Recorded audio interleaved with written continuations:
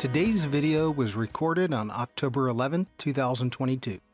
In today's lesson, we explore the structure of the final 15 chapters of Exodus and look at how the concept of creation or recreation is woven into the narrative itself. We mentioned in our previous lesson that the final chapters of Exodus are written in a chiastic structure. A chiasm, which gets its name from the Greek letter chi, is a method of helping the reader or listener focus their attention to the main idea that the author intends to convey. And tonight we take a closer look at this chiastic structure and what the author of Exodus intends as the turning point or the main idea.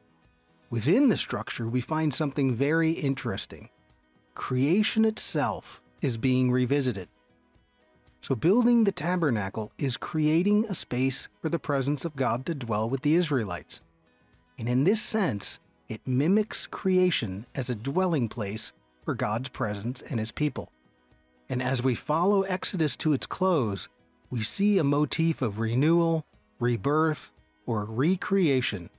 God and His people are back together, stepping forthrightly into the future together. So we hope you enjoy this lesson on chiastic structure and creation revisited. Okay, so I'm calling this one Creation Revisited. I think you'll see why when we get to the end, because nestled inside of this giant structure at the end of Exodus, from Exodus 25 to 40, they're recounting creation.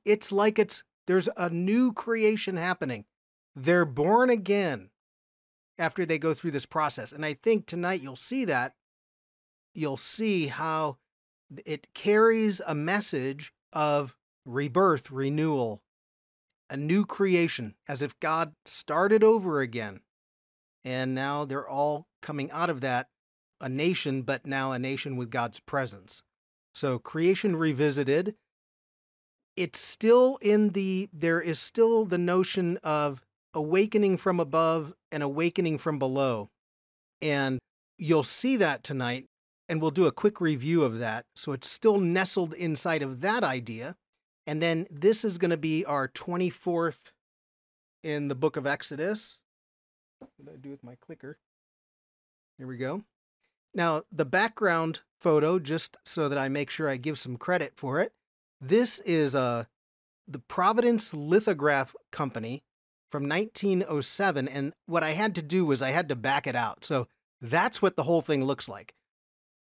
God coming down on Mount Sinai, the people coming to the base of the mountain to meet God, and so I tried to find something that would represent that, the awakening or the revelation that comes down from above, and then the same awakening or revelation that comes up through our participation with God. But that doesn't fit the screen too well, so I had to zoom in. But you can still see the cloud on Mount Sinai and the people down below. So that's just what that background picture represents. So creation revisited. I want to start, so if you have your handout, we'll start on number 1. This is a little bit of review from last week. So we talked about this idea. Now, the idea comes from the rabbis, partly because they're obviously dealing with the Hebrew. They've dealt with Exodus the longest. They read it in Hebrew, and they're looking for all of these things in the text that sometimes as Christians we don't look for. So they have this idea, and then the idea actually matches our own experience with God. So that, yes, God sometimes breaks through nature. He reveals Himself in ways to humanity. And we see that. That's the awakening from above. God showing up in ways. The 10 plagues, the dividing of the Red Sea. Jesus' miracles, right, is God breaking through the ordinary, the mundane of everyday existence, and people wake up. Now, that's only one half, though, of the idea of redemption, because the other half is the transformation of humanity from below, and that's when we participate with God. Sometimes the only way to learn about the nature of God is to participate, to act. You learn about tithing by tithing. You can't just sit and ponder it for a while and try to figure out if it makes sense or not. You do it, and the doing is what transforms you. That's part of the redemption process. So it's when humanity participates with God. It's moving from someone who's observing church to someone who's participating in church. If you can remember maybe a point in your life where you went from observer to participant, then you might say, oh yes, I do remember this transformation that took place, because that's what happens when we start participating. So that's the awakening from above and below. Now, we talked about the story of Exodus starting out as slaves, and the movement of all the way up until Exodus 25 is the movement from slavery to Mount Sinai. The whole way is God is doing all the work. God sends the 10 plagues. God battles Pharaoh. God divides the Red Sea. God shows up on Mount Sinai in fire and smoke. And he even says, Exodus 19, remember how I carried you on eagle's wings. You didn't do anything. I picked you up and carried you out of Egypt. That's the revelation from above, so that they see God. The emotion, it's awe, and awe is it's wonder and fear at the same time. The immenseness of God, so you're a little bit afraid, but it's also the wonder of what's happening. So God moves them to Mount Sinai. They enter a covenant relationship. So it's grace that brings them to Mount Sinai. They didn't do anything. They didn't have to work for it. Then God says, hey, would you like to be in a covenant with me? Just like a wedding, a marriage. And they all say, yes, we'll do it. God says, okay, well, now that we're in a relationship, guess what? You need to start behaving properly. And you get the commandments. And we talked for a couple weeks in a row how those commandments are really centered on the community. How do we structure a community for God's presence to dwell? So they say yes to God in essentially a marriage ceremony, and what's the first thing they do?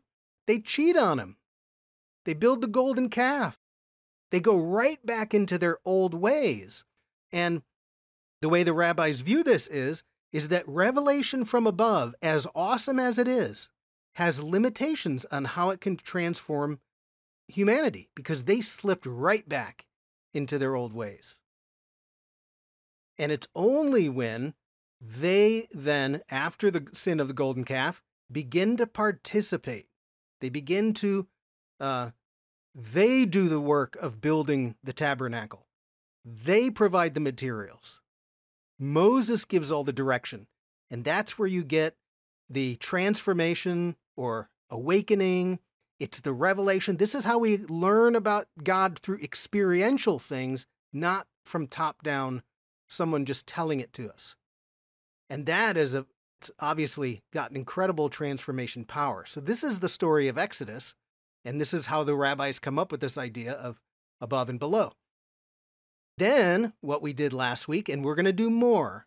This is going to be a busy slide that I'm going to put on the screen, but we'll do more of this tonight, is the last 15 chapters of Exodus then provides us a picture within a literary structure called a chiastic structure, and we'll talk about what that means tonight. So it's a chiastic structure. Everything on the top, starting in chapter 25, that's the awakening from above. God comes down on Mount Sinai. You have the text, the way the chiasm works, it flows to a point that's going to be the turning point. Everything above that middle line, the Lord gives the instructions for the tabernacle. God gives the instructions for the Sabbath. And what do we end up with? Golden calf. And then that golden calf, plus what I'm going to add on to it, is the attributes of God. God revealing himself. His merciful side to Moses. The relationship is restored. And at that point, now the Israelites get to work. Everything switches. You do not hear from God yet in the second half. Moses gives the instructions for the Sabbath. Moses gives the instructions for the tabernacle. The Israelites participate in building it. They're now engaged in building the space for God's presence to dwell. And once it's built, now God's presence comes off of the mountain and he's down with his people just like he wanted it.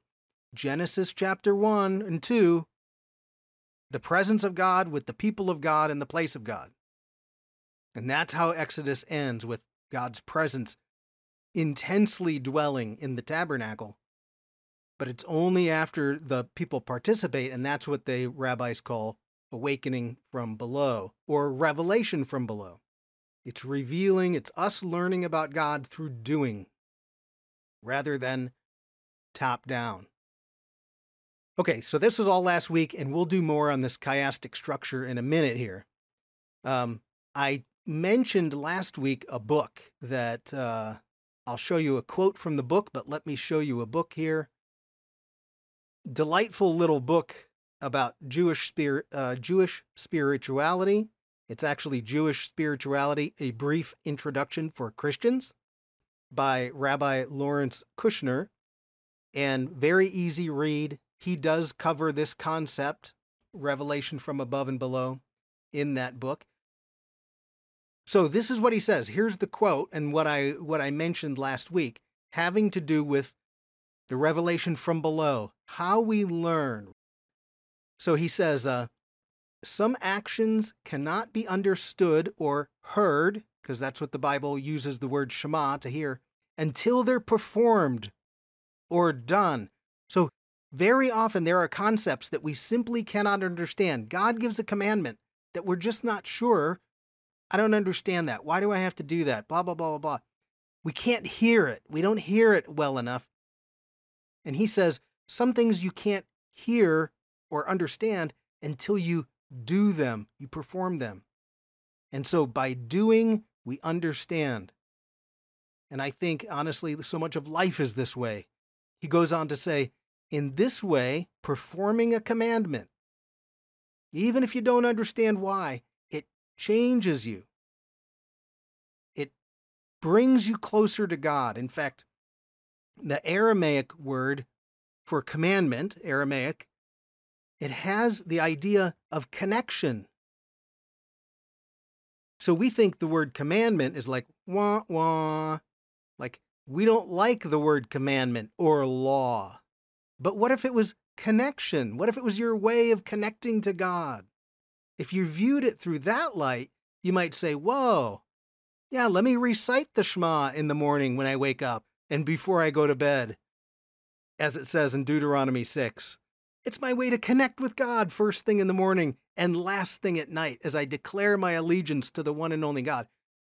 I don't know, there's probably nothing wrong with that, and I'm not saying to be legalistic about it, but there's connecting points through us with the commandments. So, and then by connecting, it changes you. And that's the whole thing. It's the transformation from below, and it brings you closer to God. And of course, that's what we see in Exodus.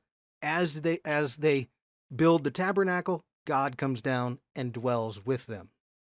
Okay, so that was all last week. That was revelation from above and below.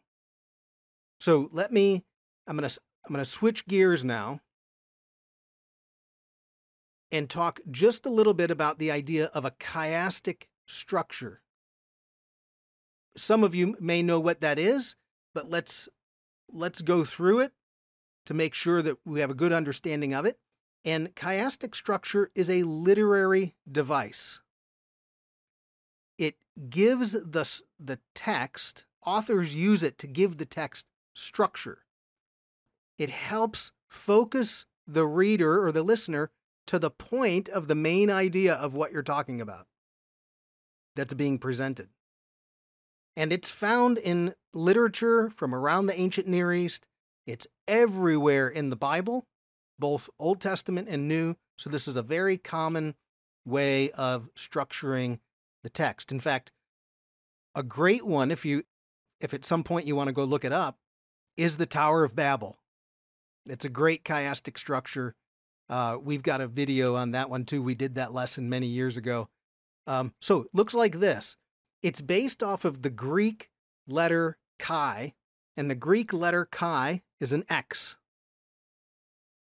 And then what they do is if you take away two aspects of the X, you end up with a little arrow. And that's going to be what the text looks like as it's written out.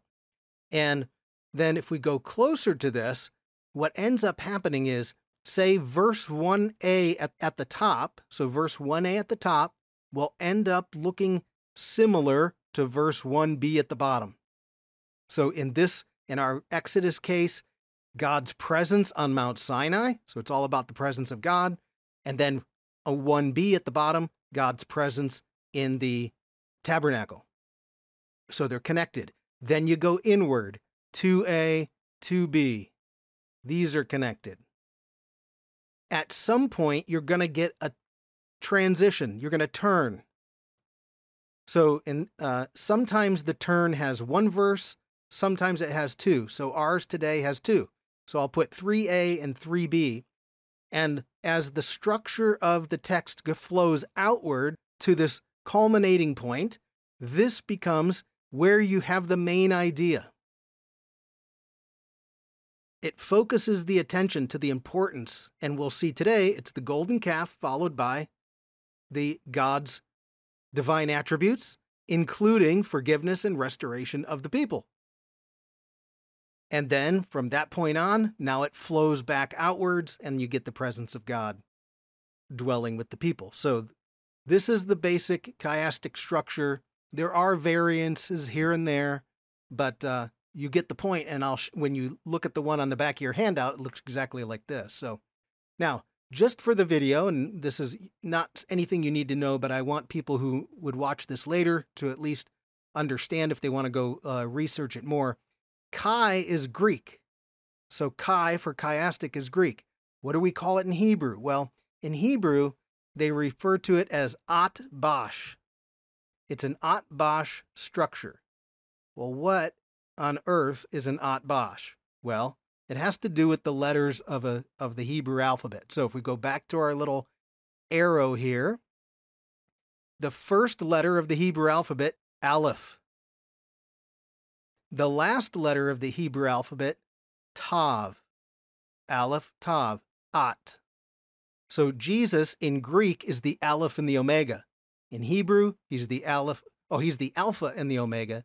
In Hebrew, he's the Aleph and the Tav. The whole package. So you have Aleph and Tav. That's the At. Then the second letter in the alphabet is a Bet. And the second to last one is a Shin. So you have At Bash, and that's just how if you're talking to a Jewish friend, they know what a chiasm is anyways. They study chiastic structures as it is, but in Hebrew, At Bash, that's the way they refer to it. Okay, so if you look at the back of your handout, page 2, I added some things from last week. I had a rudimentary chiastic structure last week, and I expanded it with some more information. Didn't want to overwhelm you last week with it. So I'm going to put the whole thing up here on the screen. It's going to look really small, so I'm going to walk through it different. But you have it on the back of your sheet, and you can see how that it has an arrow-like structure. There's going to be a turning point in the middle, and everything's going to match, okay? Everything is going to match from chapter 25 to about 32, and then Exodus 34 out to chapter 40. Okay, so if you look on the back of your handout, which is just the chiastic structure, I'll review from what we did last week. It starts with God's presence on Mount Sinai, and in the case up there, Moses is actually able to enter the presence of God, which is a little bit strange, but he enters the presence of God on the mountain. So it's on the mountain, but apparently diffuse enough that Moses can enter.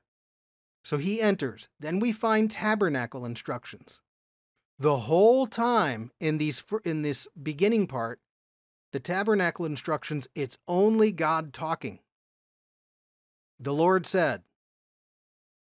Then you get a section on Bezalel and Aholibab. Say those 10 times fast.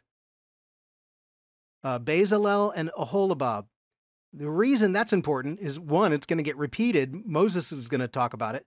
But this is the first time in the Bible we find God saying, I'm going to put my spirit on you. The Spirit of God will rest on them, and they will have wisdom and knowledge, wisdom, understanding, and knowledge. And you get this trifecta of wisdom, understanding, and knowledge that is all throughout the Bible. So those two are the artisans. Okay, then God is going to give commandments for the Sabbath. Okay? Then, and this is one I added this week, the tablets, the 10 Commandments, are inscribed by the finger of God. Moses comes down off the mountain. He finds the golden calf. What happens to the tablets? Broken. I mean, this would be the holiest thing ever, is to have the tablets inscribed by God, and they end up shattered. But you can see here, we're flowing down to the golden calf incident, and then right on the other side, the turning point, are the divine attributes. We'll cover those in the weeks to come. But here's the turning point. And from this point forward, the whole thing flips, it inverts. So if we invert this, you have the golden calf incident, you have the divine attributes of Exodus 34, that's your turning point. Even after all of what God did, they still sin just like we do. We go off the path. God's mercy brings us back in, and they get back on the path. So you have those two incidents. That's the turning point. Very next thing that happens, God says, Moses, now you inscribe the tablets. And Rabbi Jonathan Sachs points out, the holy relic should have been the ones that God inscribed. Those should have been the ones that lasted eternal. But they didn't. And that's part of the lesson. When Moses then participates, he gets the tablets, he writes down the word of God. Those are the ones that end up lasting throughout Israel's history in the Ark of the Covenant. So it's that's actually part of the lesson, that Moses inscribes the tablets. Then Moses gives Sabbath instructions. Then you have the repeat of Bezalel and Aholibab. Then you have tabernacle instructions, but this time it's Moses giving them and the people doing. That's the transformation that's happening. And eventually God's presence is in the tabernacle. And this time the intensity of God's presence with the people in the tabernacle is so intense that Moses cannot enter. Too intense. So that's the second half, right? And if we go back out, now you get that whole amazing structure. And you can see how these line up. God's presence to God's presence, tabernacle instructions to tabernacle, tablets inscribed by God to tablets inscribed by Moses. And that's where this idea, the awakening from above, right? When we see God revealed, and the awakening from below, that's us now participating. That's the fullness of redemption comes when we don't just sit on the couch, naps, nachos, and Netflix, and wait for the second coming. You after you're saved, you get up and you start building the kingdom of God, and you're transformed even more through that. The thing is, though, is you can see this is an ancient text and it's narrative. So they use these techniques to help highlight the ideas emerge out of the text rather than being top down, just told where to find it. And I think, you can see we have a spiritual concept of redemption, right? God created us that we have to participate in the process. And what's so great about this, so what it is in order to fully understand, in order to fully grasp the transformational power of redemption, we're part of that process. And I think as parents, we can all see this. God is our parent, and he looks at his kids and he says, look, at some point, I got to stop doing all the stuff. The child has to pick up their own load, begin to act on their own. And that's when the child becomes a person, right? It's the process of transforming into a person, right? A parent who thinks they're doing the kid a favor by doing everything for them in life is actually hindering the child, right? The child atrophies. They don't strengthen. And at worst, they become, a spoiled brat who doesn't know how to get on in life. And so it's so cool to have a spiritual concept like redemption that is built into the literary structure. It gives you the picture of how humanity is supposed to become fully awake. So, very powerful tool to focus our attention on what the main idea is. Okay, now, nestled inside of this whole thing, as I mentioned at the top, is something that has to do with creation itself. Because he's in a sense recreating. They're born again in a way.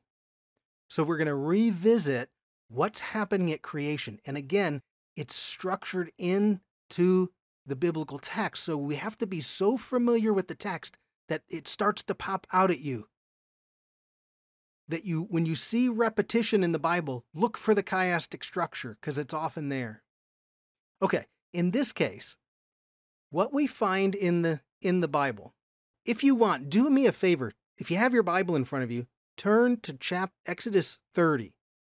Because if you have Exodus 30 open, you'll start seeing where a whole bunch of these are in Exodus 30.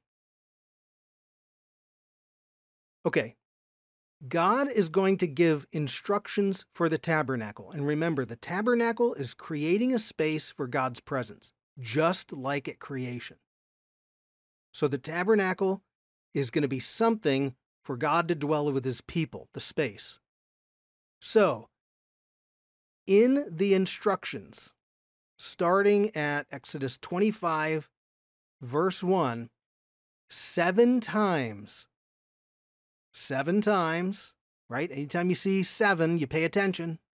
7 times the phrase, the Lord said to Moses, is repeated. And only 7 times. The reason I say only is because as the instructions of the tabernacle, he could have easily put the phrase in more, but it's not. 7 times, which means pay attention. And what's happening here? So, Exodus 25:1, and the Lord said to Moses, that kicks everything off. Then in Exodus 30, you get a whole bunch of them. The Lord said to Moses, Exodus 30:11. Exodus 30:17, the Lord said to Moses. Verse 22 in chapter 30, the Lord said to Moses. Now you get the point, right? You can see the repetition. Verse 34, the Lord said to Moses. Then you get to Exodus 31:1, the Lord said to Moses. They're all clustered together. It's just like Genesis. How does God create the world? By speaking. And God speaks into existence the place where he's going to dwell with his people. So 7 times this is spoken. And oh, by the way, Exodus 31, verse 12, the 7th time is instructions for the Sabbath. So just like 7 days in creation, God's recreating. It's a glaring repetition of Genesis, especially because it ends with the Sabbath. But what happens in Genesis? God creates the space. How long does it take for humanity to ruin, our ancestor Adam and Eve, to ruin everything, to send it all back into chaos? It doesn't take but a day. Right? So Genesis, sin comes in. What happens when God does this, when God creates the tabernacle? Very first thing, golden calf. And God is not happy. He comes back to Moses. He says, I ought to destroy you people. You're on your own from now on. Moses has to calm God down. They have a discussion. It gets back into the covenant. But you get the point.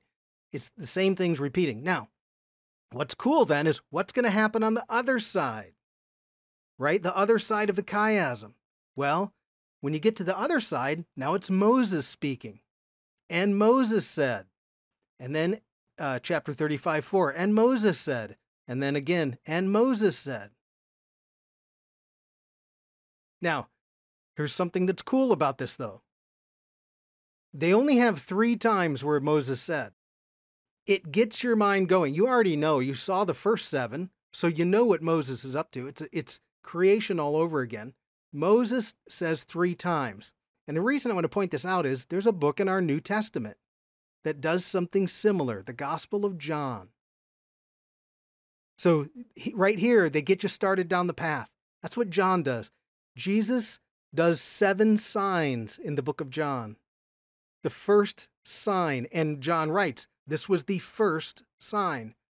Then he does another one. This was the second sign. And then from that point on, he's like, okay, you're on your own. You count the signs. And of course, the 6th one in John is raising of Lazarus, just like on the 6th day, God raised a human being. So it happens again. It's creation all over again, just like the beginning of John's gospel, in the beginning, like that one just tells us what he's doing. So you get something similar in the Gospel of John, where he doesn't have Moses say it 7 times. But what happens at the end, when they've built the tabernacle, the last thing where you find and Moses says is Exodus 39:43. We're going to turn there in a minute. But the text says that Moses saw their work and he blessed them. What does that sound like? Genesis 1. It's the same Hebrew word that comes from Genesis 1. So, do me a favor. Let's look at this one, because I want to go right to chapter 40, this idea of creation all over again. So look at Exodus 39, 42 and 43. So Exodus 39, 42 and 43, this is the Israelites doing all the work. So it says, the Israelites had done all the work just as the Lord had commanded Moses. Moses inspected the work. He saw that they had done it just as the Lord commanded. So Moses blessed them. And it's that right there. Same verb as in Genesis 1. And it's the only time in the book of Exodus where you find that verb blessing, somebody blesses them. And oh, by the way, in the book of Exodus, God does not bless them. So the verb only shows up one time, and it's Moses doing it. Just like the priests, right? God wants a kingdom of priests. It's the priests who bless on behalf of God. And it's us who bless those when we see God's will at work. We participate in that as well. So it's not a coincidence that idea of Moses blessing them. Okay, but let's turn the page. You might not have to turn the page in your Bible, but look at Exodus 40, verse 1. What's the very next thing that happens? It's a new beginning. So Exodus 40, verse 1 is now God's going to say, okay, Moses, now that you've gone through this, you've seen it, you blessed them.